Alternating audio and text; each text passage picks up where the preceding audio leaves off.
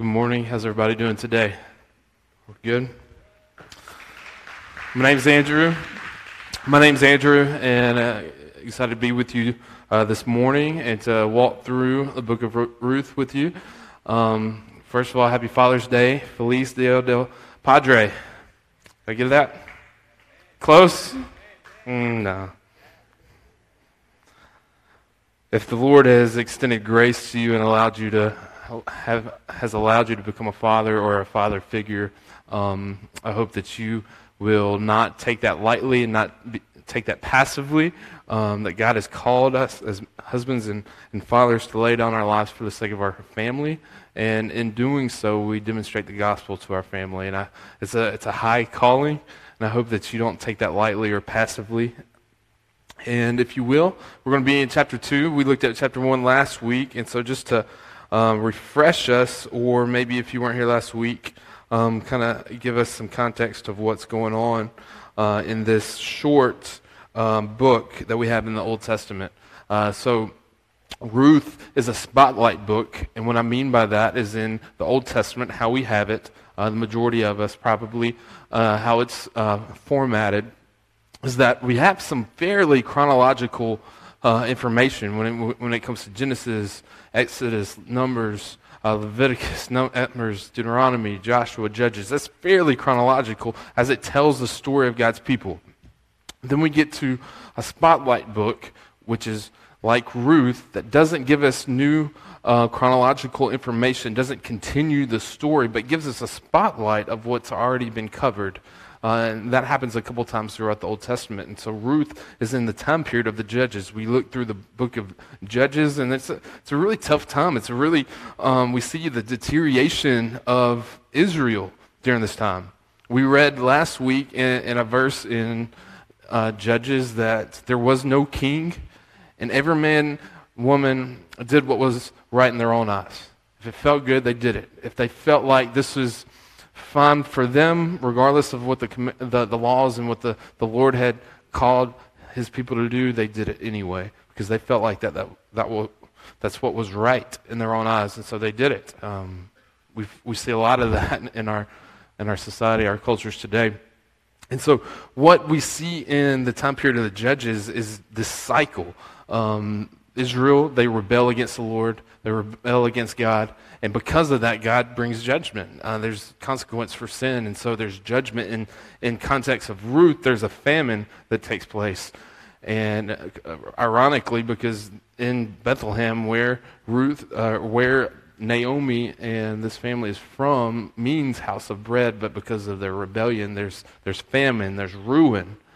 And then we see throughout the book of Judges that people don't really like that. They don't like the destruction. They don't like the ruin. So what happens, we see time and time again, they repent. They say, Lord, I'm sorry. We'll continue to obey you. We'll acknowledge you as the one true God, and then we'll serve you. And so the Lord, for whatever reason, has mercy on them and restores them, restores the fellowship. We see at the end of chapter 1 that God breaks the famine and sends food for his people.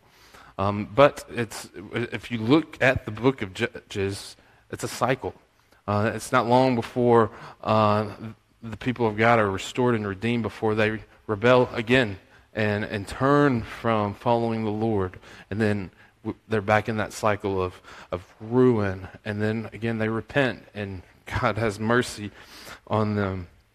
But then we have the book of Ruth. And what we see in the book of Ruth is just the spotlight of the light of God in the midst of some tough, dark situations.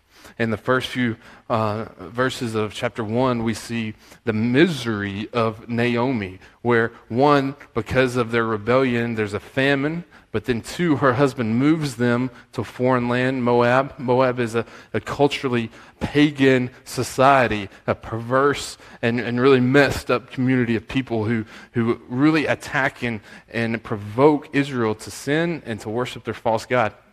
So they move there, but then Elimelech dies. Naomi's husband, dies in the midst of this. So she's left with their 2 sons.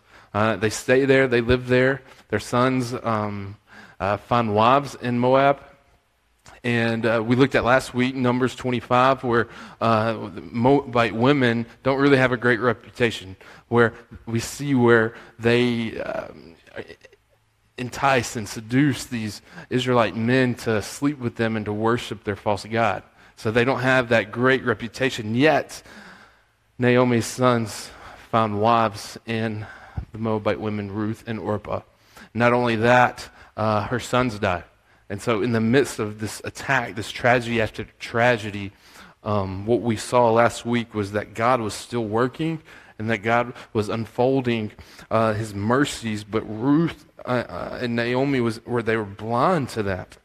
Naomi, as they get back, they return to Judah, to Bethlehem, and she says that the hand of the Lord has gone forth against me.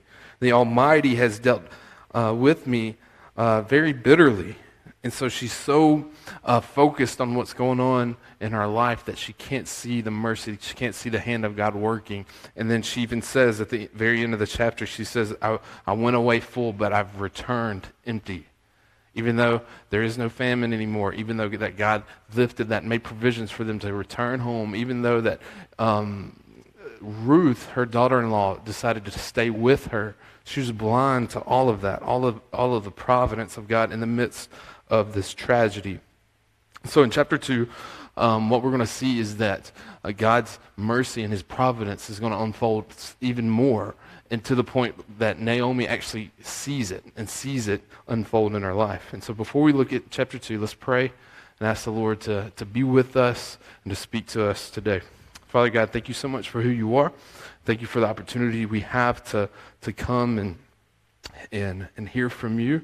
And I pray that you would give us wisdom and clarity as we walk through this together. We love you, and we ask all this in your name. Amen. So if you will, follow along with me, and we'll just start in verse 1, and we'll walk through this together. It says, "Now Naomi had a relative of her husband's, a worthy man of the clan of Elimelech, whose name was Boaz. And Ruth the Moabite said to Naomi, 'Let me go to the field and glean among the ears of grain after him, in whose sight I shall find favor.' And she said to her, 'Go, my daughter.' So she set out and went and gleaned in the field after the reapers. And she happened to come to the part of the field belonging to Boaz, who was of the clan of Elimelech. And behold, Boaz came from Bethlehem. And he said to the reapers, 'The Lord be with you.' And they answered, 'The Lord bless you.' Verse 5, it says, Then Boaz said to his young man who was in charge of the reapers, 'Whose young woman is this?' He was inquiring, who is she? What's her story? Is she married? What's going on? And they said, verse 6, and the servant that was in charge of the reapers answered, 'She's the young Moabite woman who came back with Naomi from the country of Moab.' Verse 7, she said, 'Please let me glean and gather among the sheaves after the reapers.' So she came and she continued from early morning until now, except for a short rest." So let's kind of stop for a moment and kind of look at what we just read. First, we've already met Naomi. We've already met Ruth. And then here we've got this new character, Boaz, that gets brought into the picture. And so right off the bat in verse 1, we see that Naomi had a relative of her husband. So the situation that they're in isn't as bleak as she paints the picture out to be. In chapter 1, verse 13, where she talks to her daughters-in-law, Orpah and Ruth, she says, "Look, I don't have anybody to give you as a husband. Like, I can't do anything for you. If you stay with me, you're going to be just as bitter and miserable." All right? There was an Israelite custom that when a man dies, that a brother or a close relative, anybody who is available, would marry the widow to provide and to help continue the family. And so we see right in chapter 2 that it's not as bleak. She doesn't return empty, that there's provision there. But then also we see the kind of character of this man Boaz. One, let me just kind of paint you a picture of who this man is. That Boaz, he doesn't wear a sweater vest. He doesn't drink anything that's decaf or has the word frap in it. He doesn't own or listen. He's never listened to a Taylor Swift album. Kind of give you that idea. He's just a man's man. He doesn't watch the HGTV channel. Your Fixer Upper, it's a great show, but he's out there doing it. He's not at home watching it. He's out there doing it. He doesn't drive a Prius. All right, this is, and no offense to anybody, just kidding, obviously. But he's a man's man, but he's wealthy. He owns some land. But then we see his character in that how he greets his employees. He says right here, as he greets his employees, he says, "The Lord be with you." And they replied, he says, "No, the Lord bless you." All right, could you imagine going into work tomorrow and your boss coming in and saying that? That'd probably throw you off a little bit, all right? But what I'm thinking, why is the author telling us this? You've got 4 chapters to kind of unfold the story of Ruth and how she's redeemed and how the Lord saves her. And you're going to spend time on worrying about how Boaz greets his employees. And what we can conclude on this is that Boaz is such a God-saturated man that the Lord is in everything he does. And I think one of the reasons why the author just devotes a couple of verses to this is that he lets us know into the character of who he is. That these aren't just religious cliches that he says, but he really is involved in the lives of the people he interacts with every day. He says, let the Lord bless you. And then in verse 5, he notices this woman, Ruth. He says, "Then Boaz said to his young man, who was in charge of the reapers, whose young woman is this?" So he takes notice of this woman, and I want to just kind of point out that Ruth, if we think about it, isn't really somebody worth noticing. If you think about her character and her reputation, that she really isn't anybody that is worth noticing, much less marrying, as far as our culture looks at. And Boaz kind of flips the script on that in this one passage. If you remember her background, she's a Moabite. She's a foreigner. She's got all these stereotypical characteristics about herself. But he notices her because he's not just the typical guy. He has a different spirit. Instead of giving in to the stereotypes of this foreign woman, he sees somebody who is born in the image of God. And I think that's that's a lesson that we can take from. That instead of putting these stereotypes on people that are different from us, that we look at people as sons and daughters who are made in the image of God, who is somebody that the Lord loves. And I think it's incredible that this is in here and how it's laid out in here. And in this first few verses, not only do we see and get introduced to Boaz, we see some characteristics of Ruth. So just in verse 2, it says, "And Ruth the Moabite said to Naomi, 'Let me go to the field and glean among the ears of the grain after him, whose sight I shall find favor.'" Like, Naomi didn't make her go work. This is not something that Naomi pried her to do. So, look, I'm an old woman. I need you to go provide for me. I need you to go get us some food. Now, this is something that Ruth takes the initiative to do for herself. She says, "Look, I'm the outsider here. I understand that we don't have any way of making a living on ourselves. Let me go if it's okay." She says, "Let me go to the field and glean among the ears." So she takes the initiative in the first place. We see some character coming out in Ruth. And then also, if you look in verse 7, we see her humility. She goes up to whoever's over the reapers, and she goes and says, "Please let me glean among the sheaves after the reapers." She says, "Let me glean, let me gather after the reapers come through." So right here we see some humility in her.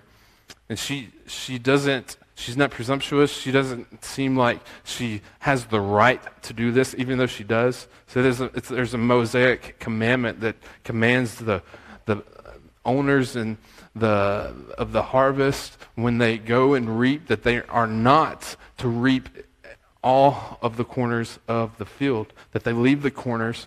And also, after they reap, they're to leave the gleaning for those who are fatherless, for those who are the widow. And so it's a Mosaic commandment. So she has every right to be there. She doesn't even have to ask. She can just go out and get it for herself. But we see the humility that she goes to those in charge and she says, hey, will you please let me glean and gather among the sheaves? And also, the rest of verse 7, we see her work ethic. So she takes the initiative. She's humble. She's low. She's meek. And then we see her work ethic. It says, so she came and she continued from early morning until now, except for a short rest. And this work, it's physical labor. It's not something that's simple to do. And we see right here that she doesn't fit into the stereotypical, the typical Moabite woman, that she's somebody of character. And Boaz takes notice of that. We keep going. Verse 8 says, then Boaz said to Ruth, now listen, my daughter, do not go to glean in another field, or leave this one, but keep close to my young women. Let your eyes be on the field that they are reaping, and go after them. Have I not charged the young men not to touch you? And when you are thirsty, go to the vessels and drink what the young men have drawn.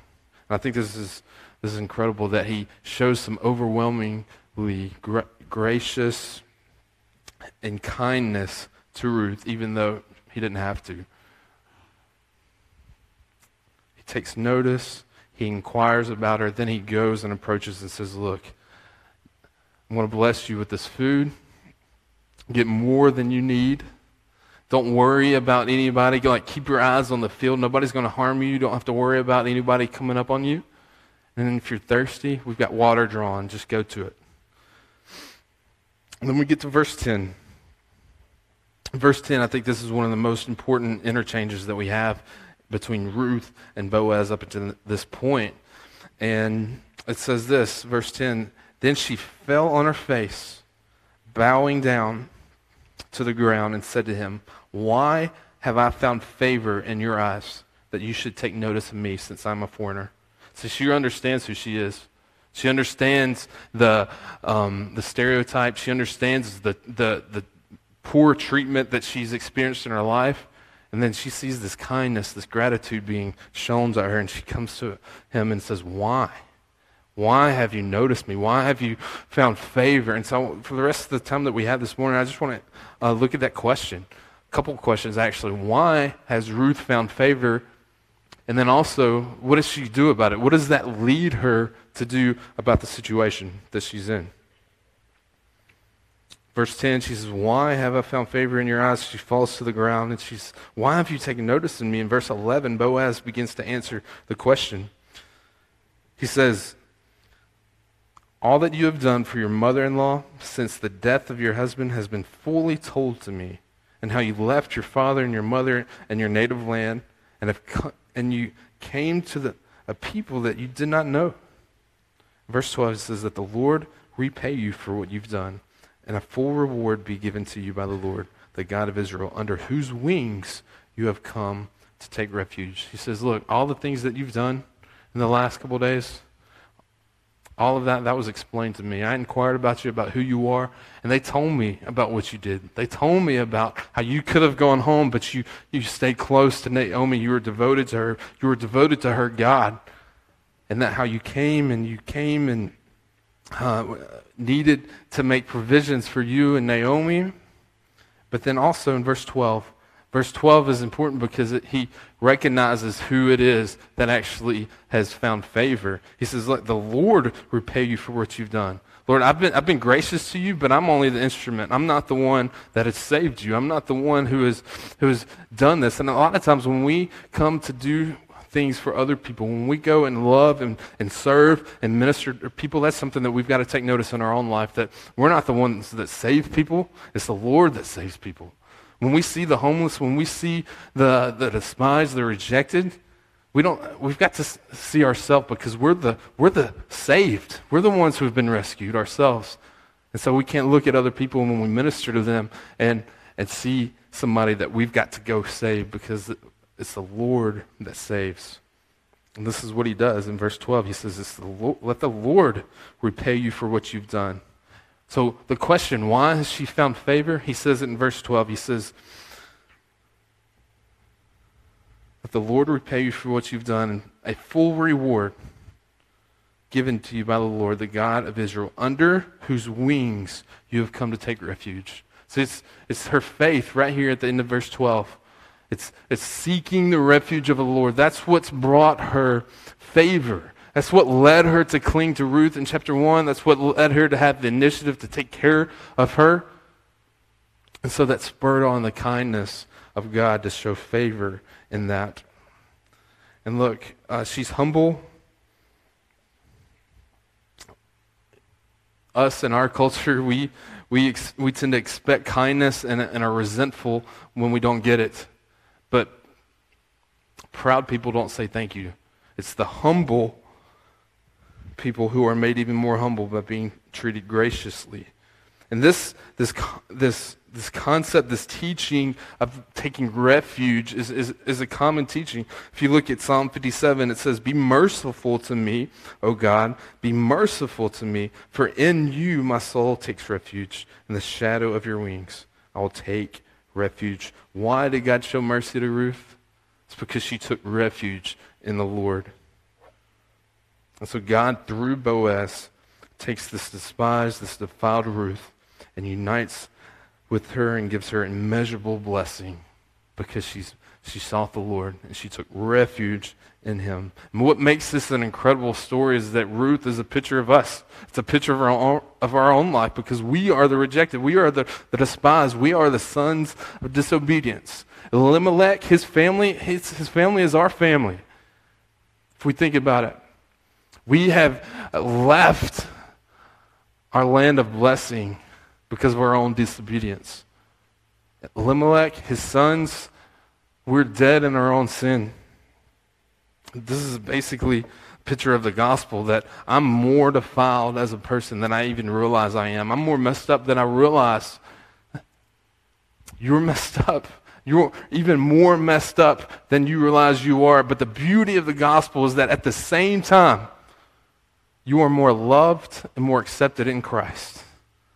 We've got to not forget that this is the picture. Ruth is a picture of our life. And what we see this far in chapters 1 and chapter 2, we see that Ruth was able to leave the refuge of her father and her mother because she sought refuge in something that was far superior, in the Lord.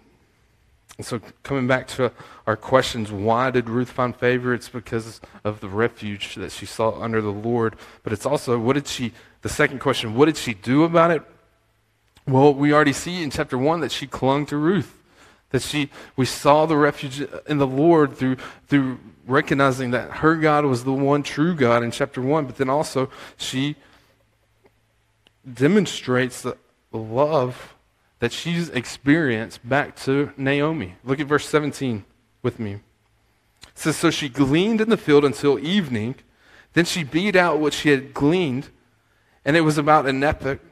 I don't really know how to say that, but basically it's about 22 liters. It's a good bit for a day's work. And so she beat it out, and she took it up and went into the city.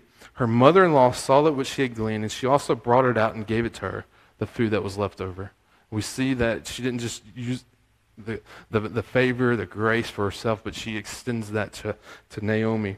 And I think it's something important that we need to understand for our own life, that we're called, God has greatly loved us, so we have been called to greatly love other people. And we see this, throughout church history, when the church was faithful and following the Lord, We see some fruit of that, and we also see a critical and a skeptical world in that. A couple things that I read this week.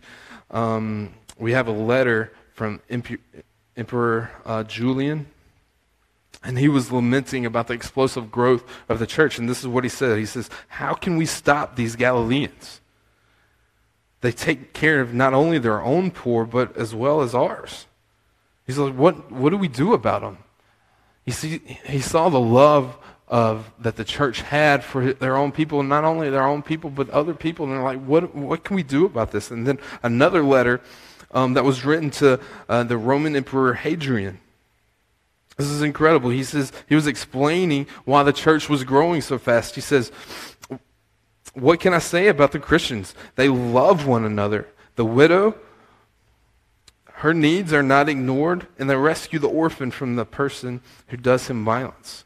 So this is basically what we see here in Ruth, and how the interaction between Boaz and Ruth and Naomi. We see James 1:27 in the Old Testament. I don't think I have to read it, but I will. It says, pure religion before God and the Father is this, to visit the fatherless and the widows in their affliction. So what we see here as a picture for us of God's marvelous love, and that Jesus' love was marvelous, that our love for other people should be marvelous too. And we see the work ethic in Ruth, and that she didn't do this half-heartedly. She was there all day long, just going through the weeds, the leftovers, to get enough food for herself, not only for herself, but for her family and for Naomi. And so when it translated to us in our life, basically a principle of loving God and loving other people, that we take the love that God has poured out on us through Jesus, and we take that and love other people. And we can't do this half-heartedly, because the world sees that. The world sees right through that. And it's an incredible picture of James 1:27, pure religion before God and the Father. Visit the fatherless, the widows, and their affliction. I was reading, Russell Moore wrote a book. It's called Adopted for Life, and this is a little excerpt from the book. I thought it was pretty good. It says, think of how revolutionary it is for a Christian to adopt a young boy with a cleft palate from a region of India where the most people see him as defective.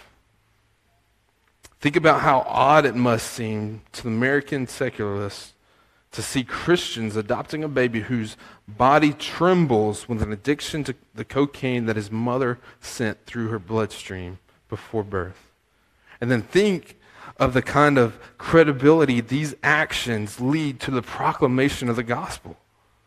So what if we as Christians were known once again as a people who take in the orphans and make them beloved sons and daughters? That was incredible. The credibility that our witness to the world has. So I just want to challenge some of our families, not all of them, because I know that this is a calling. But some of our young families, some of our singles, maybe you're not married, maybe you're an older family, and your kids are grown out of the house. And maybe James 1:27 could be something you've never even thought could be in your life. Maybe James 1:27 could be a way that you live out the gospel in your own life. And so this is something that's dear to my heart. And I just want to share a few things when it comes to foster care and adoption, because it's something that my eyes have been opened, and just want to share with you. Some of you know that recently my wife and I brought in a 3-year-old, and he's the sweetest little fella, let me tell you. But it's not easy, for sure. And look, and if you're contemplating adoption, if you're contemplating foster care, this is not a hobby, it's a calling. It's a ministry. And look, and if this is something about like a photo op for you, if this is something to make your Christmas card look different or interesting, look, that feeling is going to wear off quick. And I know a lot of times in our culture, especially society today, it's trendy to get into that and want to pursue that. And so, sometimes we romanticize things. We see Angelina Jolie and we think, this is going to be incredible. We see movies like The Blind Side and see how, wouldn't it be awesome if I could take in somebody that was homeless and give them a bed and feed them a meal and, everything's going to be great. That's going to be awesome. And let me tell you, that's an incredible calling, but it doesn't work out that way.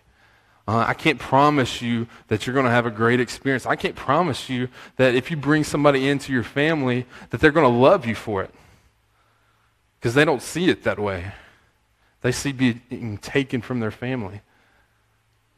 I can't promise you that they're going to be an incredible person and grow up and maybe go to Ole Miss and sit on the bench or maybe go to Mississippi State and do some incredible things. I can't promise that for my own son. But I can promise you that you show them some marvelous love because God has shown you marvelous love, that you can make a difference in somebody's life. And look, let me tell you, this is not for everybody. Adopting somebody, bringing in a child from the state of Mississippi and fostering, that's not for everybody. But let me tell you, James 1:27 is for everybody. And so you might be called to do something in a different way, but you can do something. And maybe this is an opportunity for you to live out the gospel in your own life. And so I want to encourage you to pray through that. And ask the Lord if this is something that you can physically do for your own life. And we look back at this question and we say, why has Ruth found favor? We've got to go back and understand that it's because she sought refuge in the Lord. This is the message of the gospel in the Old Testament. It's the message of the gospel in the New Testament, that God will have mercy on anyone who humbles himself and takes refuge in him. And she takes that, leverages that to serve other people in her life. And adoption is one of the most common, metaphors for how God took us in, that we were the fatherless. And we were transferred into his kingdom, sons and daughters.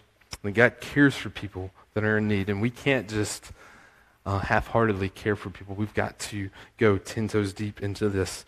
And so we have this woman who is an outcast. We have a man of God in Boaz. And then he sees in this woman somebody who is made in the image of God. Says, look, I've got an opportunity to minister and to reach her.